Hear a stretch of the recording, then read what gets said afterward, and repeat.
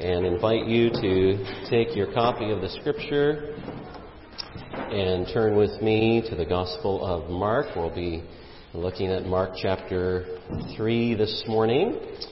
We'll be reading verses 22 through 30, and we'll be focusing especially this morning just on those last few verses 28 through 30, as we spent some time last week thinking about this incredible charge against Jesus by certainly those who should have known better, as those who grew up in the Scriptures, and yet a charge that Jesus was in league with the evil one, and Jesus, of course, sets him straight.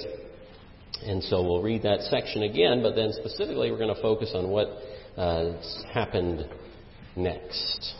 And this is the word of the Lord. Mark 3, verse 22.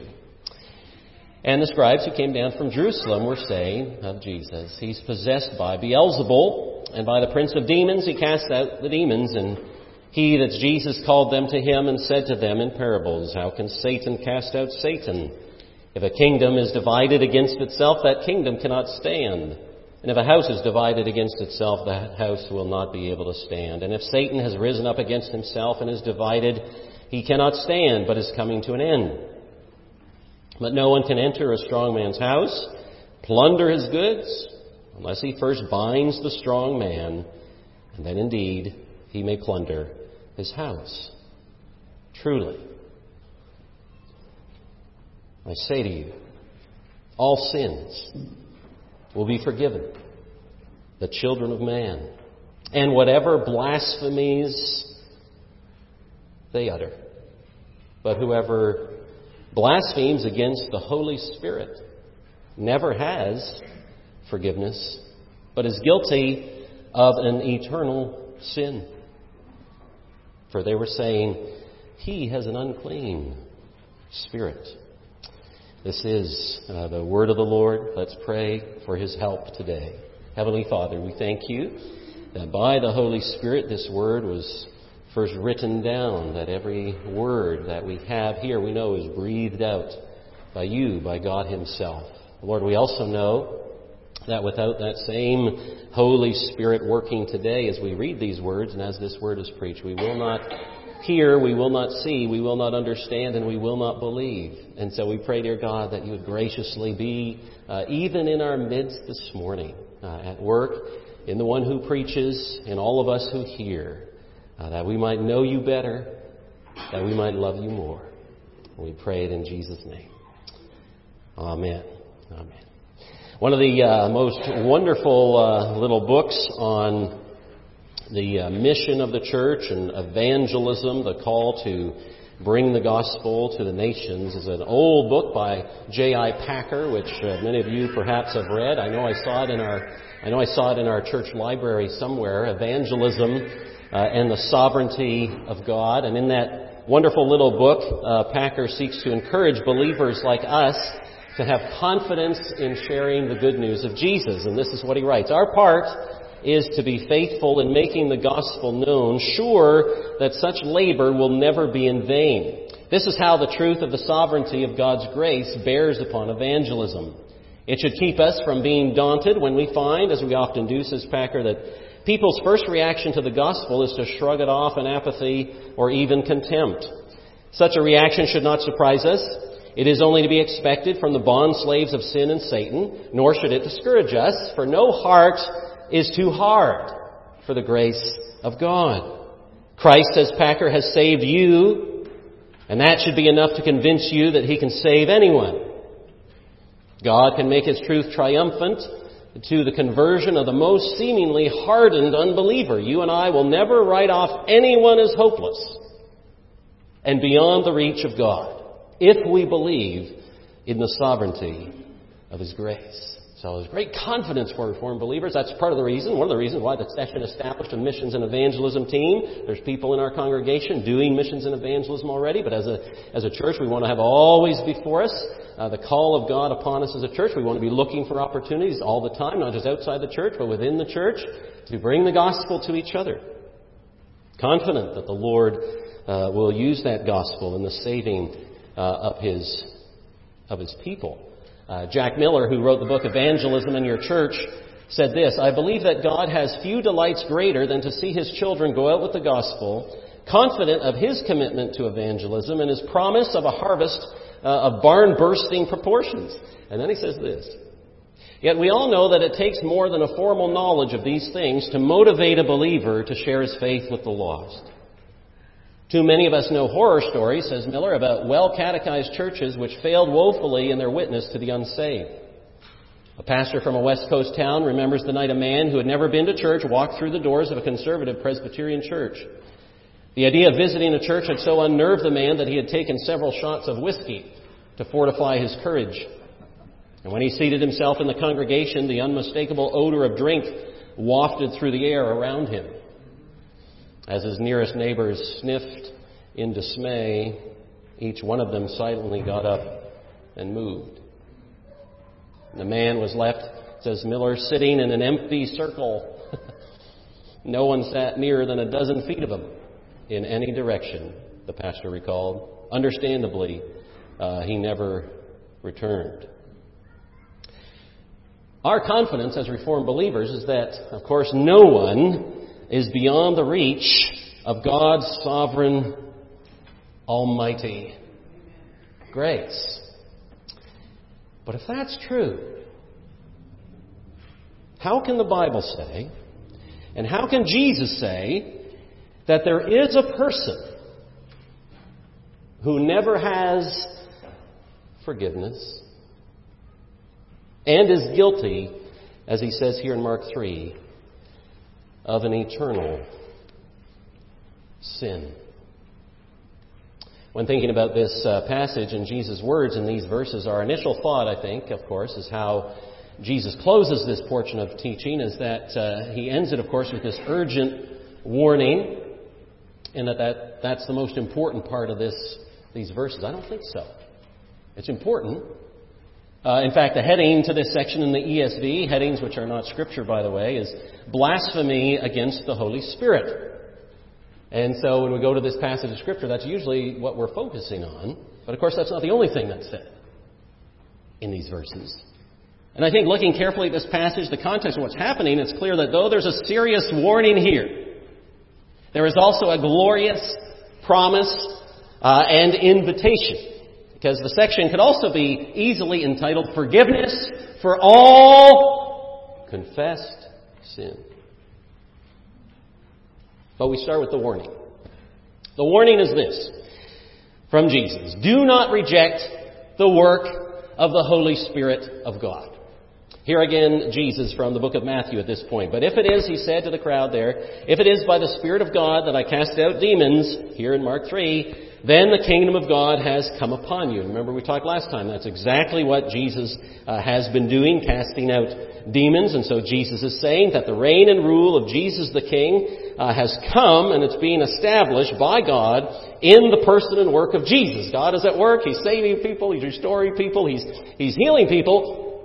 And then the scribes have attributed the life and ministry of Jesus to the work of Satan within him. When in fact, the evidence is, it is the work of the Holy Spirit of God. The eternal sin of which Mark speaks and the guilt associated with it describes, says Jesus, whoever blasphemes against the Holy Spirit, in what we have just seen in Mark 3. To blaspheme means to speak irreverently of. It means to speak without reverence and awe. It means to speak ill of.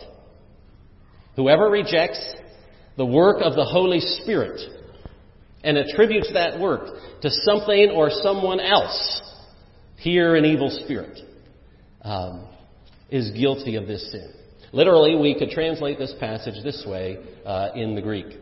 "Truly," says Jesus, "I tell you that all will be forgiven to the sons of men, the sins and the blasphemies, whatever they may blaspheme. But whoever blasphemes against the Spirit, holy, has not forgiveness unto the age, but liable is of an eternal sin. Because they said, Spirit, and unclean he has." And if you were listening to the Greek there and how it's all phrased, yes, Yoda from Star Wars would have done well with Greek. He would have loved it. Object before verb, Greek has. He would have loved that. That's how that works. And it's usually for a point of emphasis. But Mark here tells us, Jesus tells us very specifically, this warning comes because they were saying, they were going on to say, they were continuing to say, that all that Jesus was doing was not actually of the Spirit of God, wasn't from God. And in fact, they said it was of the evil one. Now, Jesus makes a distinction in this passage between blasphemies forgiven, verse 28, whatever blasphemies they utter, and unforgivable blasphemy in verse 29. So first of all, as we think about this serious warning of the Lord Jesus, we need to think about what is this warning not about? What is this sin not about? Well, first of all, this is not about breaking the third commandment. You know the third commandment from Exodus 20, verse 7. You shall not take the name of the Lord your God in vain, for the Lord will not hold him guiltless who takes his name in vain. There's blasphemy forgiven, and there's unforgivable blasphemy. So is this verse talking about when I take the name of the Lord in vain? Is this about the sin of swearing? Is this about taking the holy name of God and Jesus and the Holy Spirit on our lips in any other way than reverently and with a heart of worship? Because that's what the third commandment's all about. As sadly so often we do. Outside the church and also sadly inside the church. Oh my! And then we put in the name of the Holy One as an outburst of surprise. Or we use another word that sounds very similar, all the while thinking, well, of course we're not sinning now. But we're using a similar word, giving expression to the same kind of outburst that others use God's name for. Well, that's a sinful use of His name. But of course, singing a hymn in worship that's full of the names of God while staring out the window or thinking of lunch or being at the ball game or going shopping is just the same. Taking the name of the Lord, Jesus, we praise you. And I just got a blank mind. I'm thinking about, driving a motorbike or heading off to the diner. That's a sin. Is that an eternal sin? Well, no, it's not. The Apostle Paul describes his former life outside of Christ, you may recall, as himself being a blasphemer. That's who he was. So in 1 Timothy 1, the Apostle Paul is talking about his own life. He says this, I thank Him who's given me strength, Christ Jesus our Lord, because He judged me faithful, appointing me to His service, though formerly I was a blasphemer, persecutor, and insolent opponent. But I've received mercy because I'd acted ignorantly in unbelief. Oh, that's wonderful. There's forgiveness for someone who even takes God's name in vain. Well, is it murder? Well, no, it can't be murder. King David was a murderer, forgiven. Remembered in the New Testament as a man after God's own heart. Well, maybe it's suicide. Well, no, it can't be suicide because suicide is simply self-murder. It's still murder, and that is forgivable in the Scripture. Is it abortion? What about someone who takes not their own life, but takes the life of a child within the womb? Well, that's murder. Oh, and murder is forgivable in the Scripture. Well, maybe is it denying Jesus? Absolutely. No, I don't want anything to do with Him. In the early days of the church, this is what many believe was that unforgivable sin. In the 3rd century, there's a man named Novatian. He lived during the Decian persecution of the church. And Novatian and his followers there in the mid-3rd century said that the lapsi, that is baptized Christians who denied their faith during a time of persecution, could no longer be received into the communion of the church. So if you fail in your testimony for Jesus and you deny Him, the Novatian said, you can't come back. There's no turning back. Donatists said the same thing in the 4th century. They actually had a lot to say about ministers. They said that actually for a minister or a priest to be effective, they had to be faultless for their ministry and prayers and sacraments to be effective. And so if you had lapsed during the persecution of Diocletian in the day of Donatism, the people were called. Diocletian would say, "Well, I'm happy that you're a Christian, but just to give a token of the fact that you're renouncing your faith, I want you to hand over your Bibles." And so some believers under persecution, under Diocletian, handed over their Bibles. And then later, the church called them traditores, traitors, those who had handed over the holy things. And Donatists and those who followed him said, "No, you can't come back. There's no more communion for you because you've denied Jesus." I mean, what could be worse? But there is forgiveness for traitors because we have it in the very Scripture of God. What greater traitor could there be than Peter? Who when Jesus is, under trial, needs him. 3 times the Bible says denied him, and the last time, and all the Gospels say, you know Jesus, and the last time the Bible says, Peter says, he denied it with an oath. He called down a curse on himself. He swore, "I don't know him." That's pretty bad. And yet there's forgiveness for Peter. Maybe it's sexual sin. Maybe the unforgivable sin, maybe the eternal sin is homosexuality. Maybe that's what the Bible's talking about. You commit that sin, and there is just no turning back. No, it's not that either.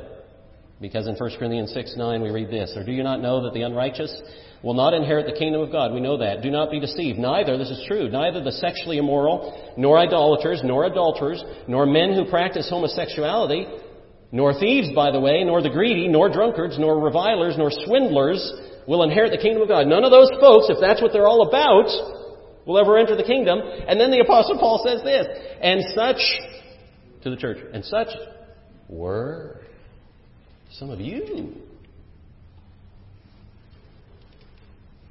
But you were washed, sanctified, justified in the name of the Lord Jesus Christ and by the Spirit of God." So it's not that. It's not that. All these sins, the Bible says, there is forgiveness, but the person Jesus describes here never has forgiveness. Why not?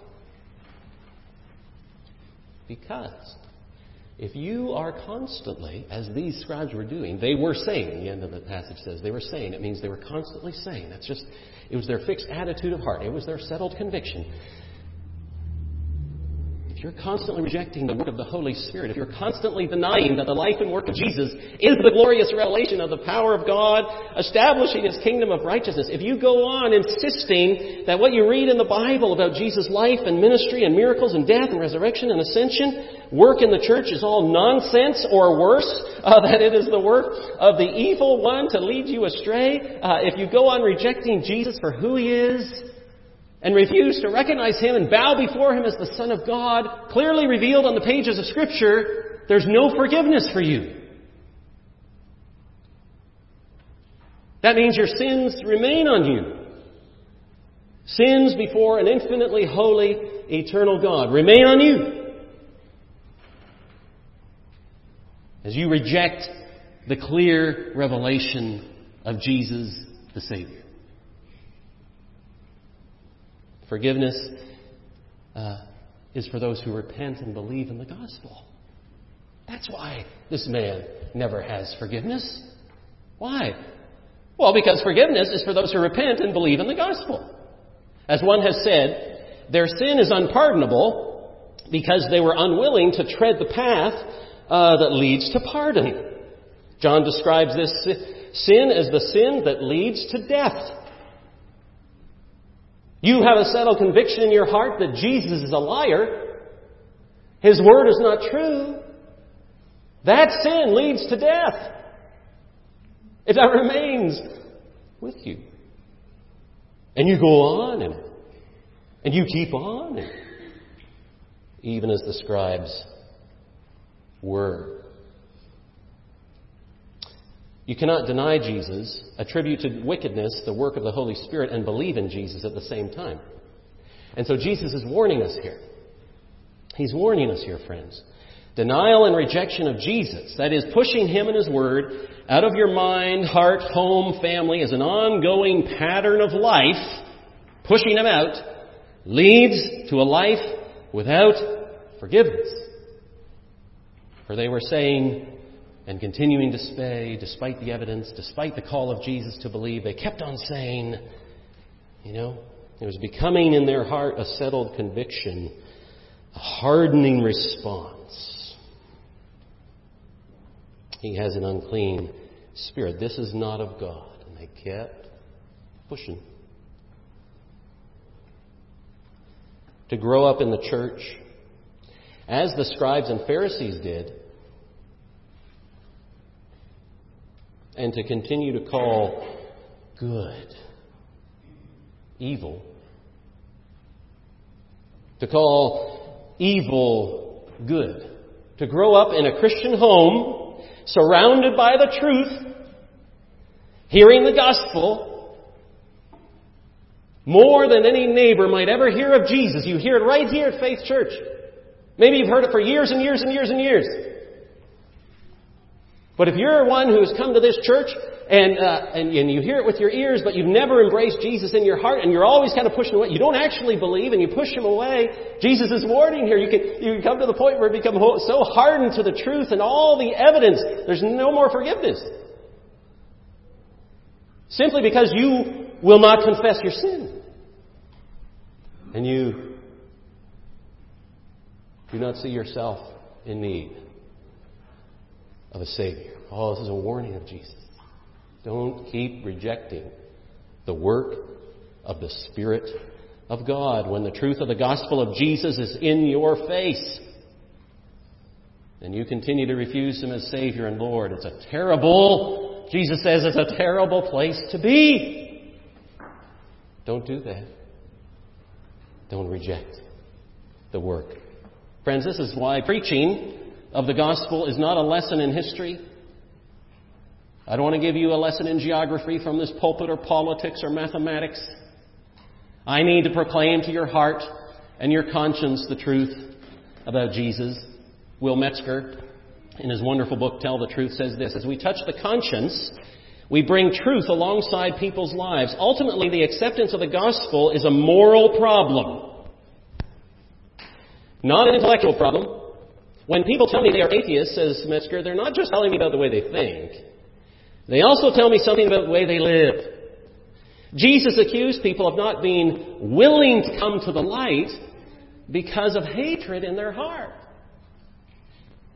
The light of Christ, says Metzger, exposes their evil deeds, and so they prefer darkness. That's why people don't come to Jesus. It's not that it doesn't make sense, not that there's not enough evidence. We love our sin. That's why we don't want to change, you see. In showing people, says Metzger, their moral guilt, that it's about our heart towards God, we're not to leave them in despair nor tell them they're worthless. Hopefully our witness will show them their guilt and need of forgiveness. Not simply their despair and need for an answer. To elicit conviction, which is really a merciful work of the Holy Spirit, is not cruel, but kind. Why? Because we can repent of our guilt, but not of despair. So to see yourself as a sinner, that's a merciful thing. You see that?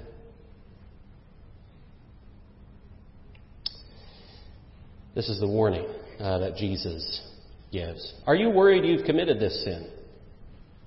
Well, let me ask this another way that's more helpful. How can you know this morning that you haven't committed this sin? By believing in Jesus Christ. That's how you can know. By confessing Him. Because Jesus tells us this sin, this blasphemy, is saying, continue to say that Jesus is evil. The only sin which goes unforgiven is the ongoing sin of rejecting the life and work and person of Jesus. Said one, only the man who sets himself against forgiveness is excluded from it. Or wrote another, it's the conscious and deliberate rejection of the saving power and grace of God released through Jesus' word and act. Such a one, says Jesus, never has... Don't do that, says Jesus. Don't reject the work of the Spirit of God. And how do we know this is true? Because of the glorious invitation, which should really be our focus in this passage. The charge has been made, right, against Jesus. He's mad or he's evil. Jesus refuted the charge. No, this is the work of the Holy Spirit of God, evidence that the kingdom has come. And the King is here. The warning has come. Don't reject what you see in the life and ministry of Jesus, because there's no forgiveness for you if you go on rejecting Him. And so then this invitation goes out. Verse 28. Truly, I say to you, says Jesus, all sins will be forgiven the children of man, and whatever blasphemies they utter. Now, we've dealt with the warning. Well, what's this about now? Well, sometimes we say amen at the end of a sentence, or when we hear something that we particularly want to affirm. You know, amen, so be it, or that's the truth. Truly, it has the idea of faithfulness. Amen is not a punctuation mark thrown in willy-nilly. It's declaring and affirming this is true. This is a faithful saying, and we use it at the end of a sentence in response to someone speaking the truth. Exactly. Jesus used it at the beginning. You say, well, wait a minute. What's he saying amen to? What do you mean this is the truth? No one said anything. And that's because only Jesus, every word He speaks, is a solemn truth. He's the only one who can begin His sentence that way. This is really interesting. It really means I solemnly declare. And did you know this? That nowhere else in the Bible or in Jewish literature does anyone begin their sentence with this word. Only Jesus could say amen before He ever spoke. And what does He say? He says all. He says all sins will be forgiven the children of man, and whatever blasphemies they utter, praise the Lord, we say. All sins forgiven, whatever blasphemy uttered. Actually, it could be translated this way: whatever blasphemies they blaspheme, all sins. But you say, wait a minute. You don't know what I've said and what I've done. You don't know. Nobody in this church really knows, you might say to yourself, who I really am or what thoughts run through my head. You know, those desires that plague me and lead me to do things on my phone or computer when I'm alone, when no one can see but God. Pastor, you don't know those things. No, that's true. Nobody else in the church knows those things. That's true. But He does. He does. There was forgiveness, as we said, for Peter, who denied Jesus 3 times, swearing as he did so. There was forgiveness for David, who carefully plotted adultery and murder. There was forgiveness for Paul, who persecuted Christians and stood by at the murder of Stephen. And forgiveness for all of these. We need to remember, friends, the great difference between the Pharisee and the tax collector was not that the one was a greater sinner than the other, but the only difference between them was that one sought for mercy from God. They were both sinners before a holy God. Imagine two people lost in the desert, dying of thirst. Only the problem is that one of those people in the desert dying of thirst won't admit he's lost. Now, whatever differences those two folks might have in the desert, they might have quite a difference of education, they might have a different skin color, they might have different experiences of all kinds, but it really all those differences kind of pale in comparison to the reality they share together, that is, they are lost and dying of thirst. So imagine this, they come up to an oasis. These two folks. Oasis of fresh water. One man falls to the ground, drinks his fill. Saved. While the other refuses to drink, denying he's lost, and I'll be okay. I'll make it on my own. No. They're both the same.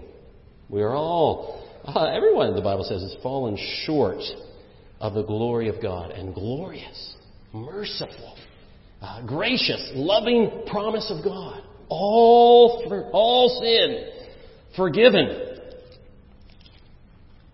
when confessed, you see. The Bible tells us in John will tell us later in his letter these words. We say them often in the worship service because we need to remember them often. If we say we have no sin, we deceive ourselves and the truth is not in us. If we confess our sins, He's faithful and just to forgive us our sins and to cleanse us from all unrighteousness. If we say we've not sinned, does this sound familiar? If we say we've not sinned, we don't need Jesus as a Savior. If we say we've not sinned, we make Him a liar. And His Word is not in us. That's what Mark 3 is talking about. These scribes and everyone else, you're a liar, you're speaking from Satan, they're just rejecting the truth. And the Bible says, no, there's forgiveness for all sin as we confess our sins and our need of the Savior. Wrote R.B. Kuyper in God-centered evangelism, he said, for a compelling reason, the call to repentance must come first in evangelism. Only he who is oppressed by sin will realize his need of the Savior.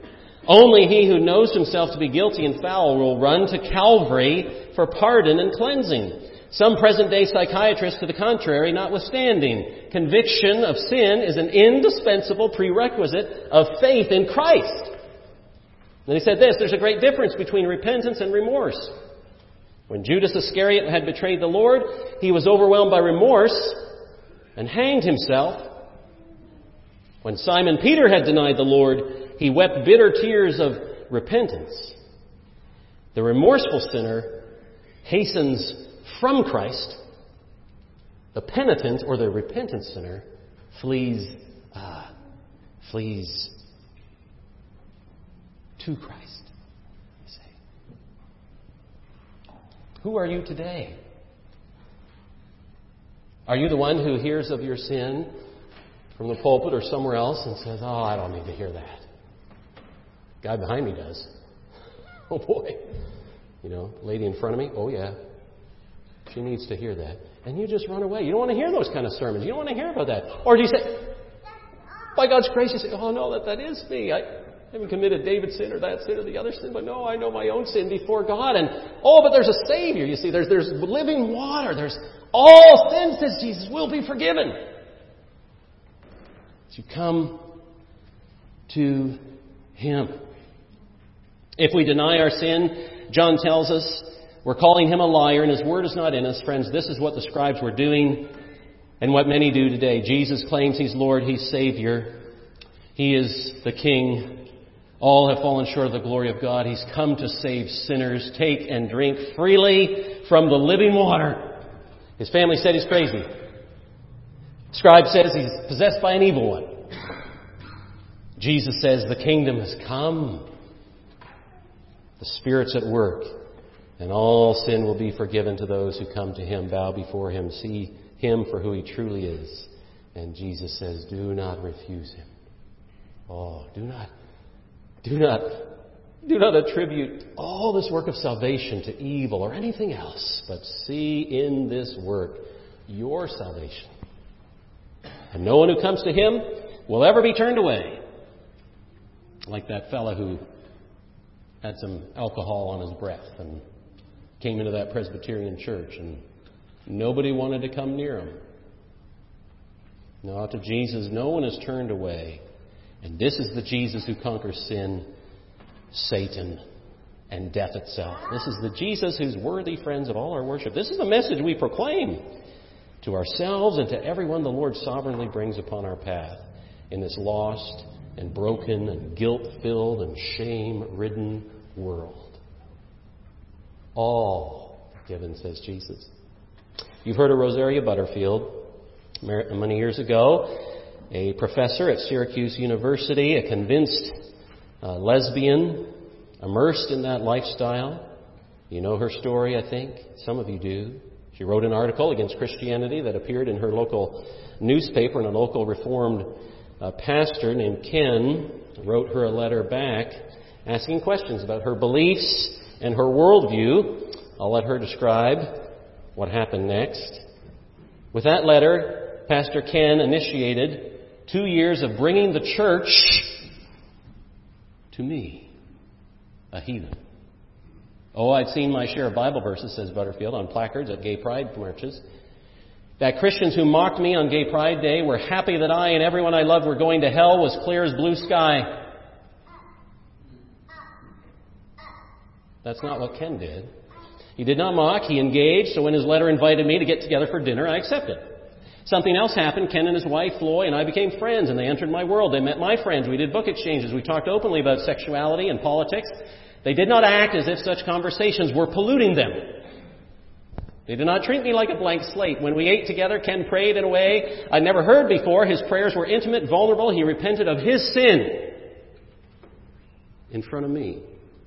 And he thanked God for all things. Ken's God, said Rosaria Butterfield, was holy and firm, yet full of mercy. I continued reading the Bible, she says, all the while fighting the idea that it was inspired. Notice what she says. But the Bible got to be bigger inside me than I. It overflowed into my world. I fought against it with all my might. Then one Sunday morning, I rose from the bed of my lesbian lover, and an hour later, sat in a pew at the Syracuse Reformed Presbyterian Church, conspicuous with my butch haircut. I reminded myself that I came to meet God and not fit in.